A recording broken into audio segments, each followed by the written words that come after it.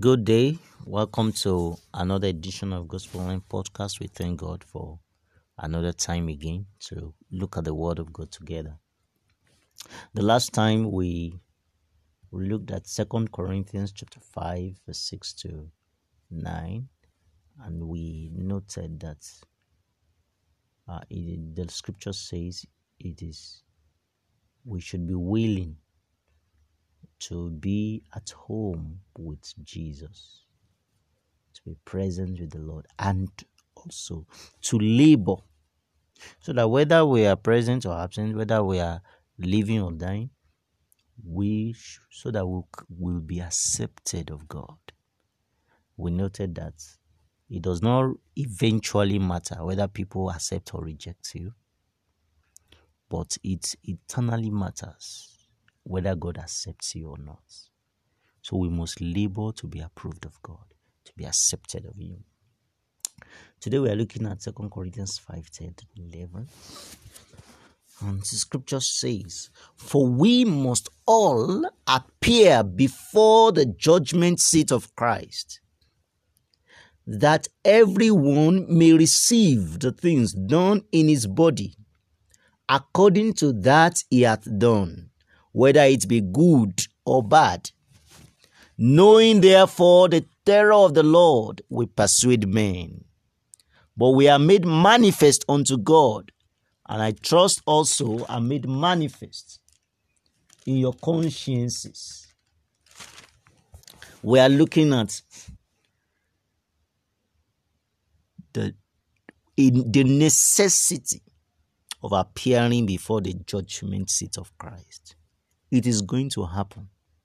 The scripture says, "For we must all appear before the judgment seat of Christ." Christ, the judge of all men. We must all. It does not exclude anyone. We are going to give accounts of everything, the things done in this body, in our lifetime. We are going to give account to the owner of life. The life you are living you are given is for a while. You were lent. The breath you are given is lent for you. Is given to you for a season, for a while. You don't know the time. You don't know the duration. You are going to give accounts. I will give accounts. We must all appear before the judgment seat of Christ. And we are going to be given. Everyone may receive the things done in his body, according to what he has done, whether it be good or bad. So whatever you do is divided into whether it is good. That means good in the sight of the Lord, not just in the sight of men. When the scripture talks about good or bad now, it is not what human beings call good. Oh, this man is good. Oh, he's nice. He gives people food, this and that. That is good in the sight of men. There are several things. But as far as God is concerned, the evaluation of God is higher, is far superior, is greater, because God looks at the hearts, not just the physical deeds. Yes, God looks at the physical deeds. God considers the physical deeds. But more importantly, God looks at the hearts as well, because that is where the heart is the source of all actions, of all deeds. So God looks at the hearts, and He also looks at the deeds as well.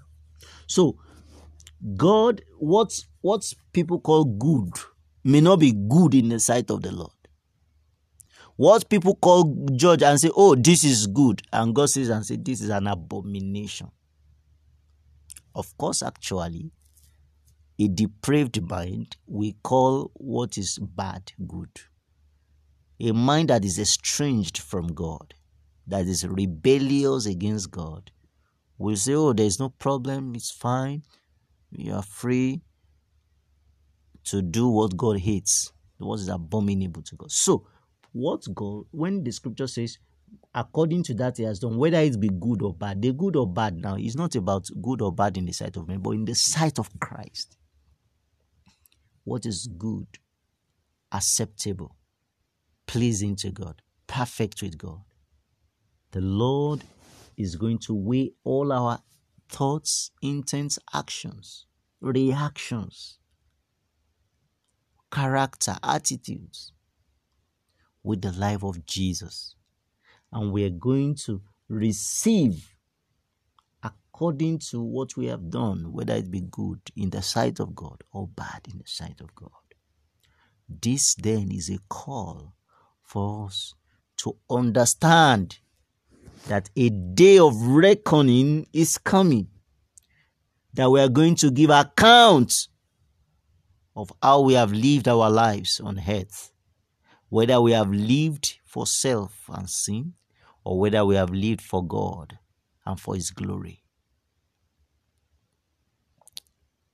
This life is brief. We must ensure that when we are going to give accounts, we will not be ashamed, because every of our thoughts and our actions will be displayed, will be declared. And so in living, whether secretly or publicly, we must live to please God. We must live to glorify His holy name. We must all appear before the judgment seat of Christ. You will appear, I will appear. Everyone will appear. The great so-called pastors will appear. Children will appear. Mothers will appear. Fathers will appear. Everyone will appear to give accounts and to receive the things done in our bodies according to what we have done, whether it be good or bad. Now, this knowledge, this understanding, verse 11 says, knowing therefore the terror of the Lord, we persuade men. We persuade men. As we preach to men, we preach persuasively, not passively. Persuasively, passionately, that people should consider Christ. They should consider that they should receive Christ into their life and live for Him, because the Lord is terrible. Knowing therefore the terror of the Lord. The Lord has the love of God and the terror of God. Well, people don't want to hear about the terror of God. They want to hear about the love of God. But anyone who rejects the love of God will have to face the terror of God.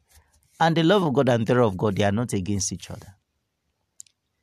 It is just a manifestation of God's holiness.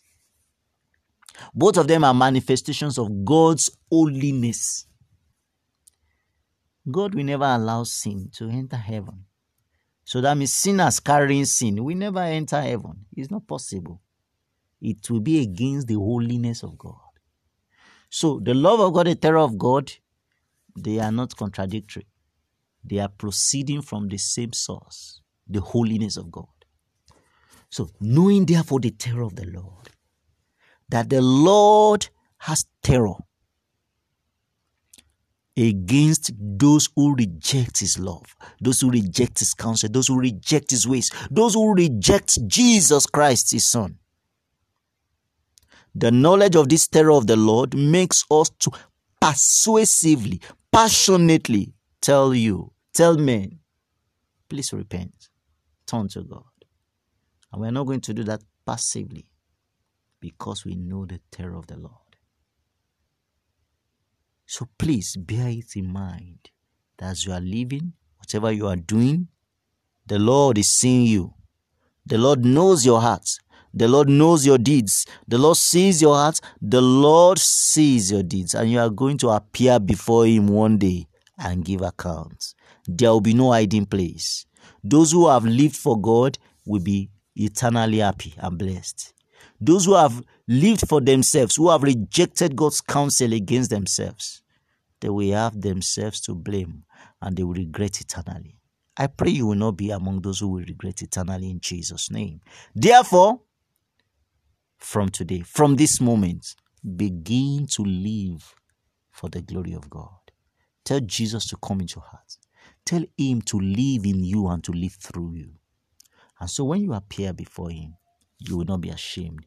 You will not be rejected. You will not be cast into the lake of fire.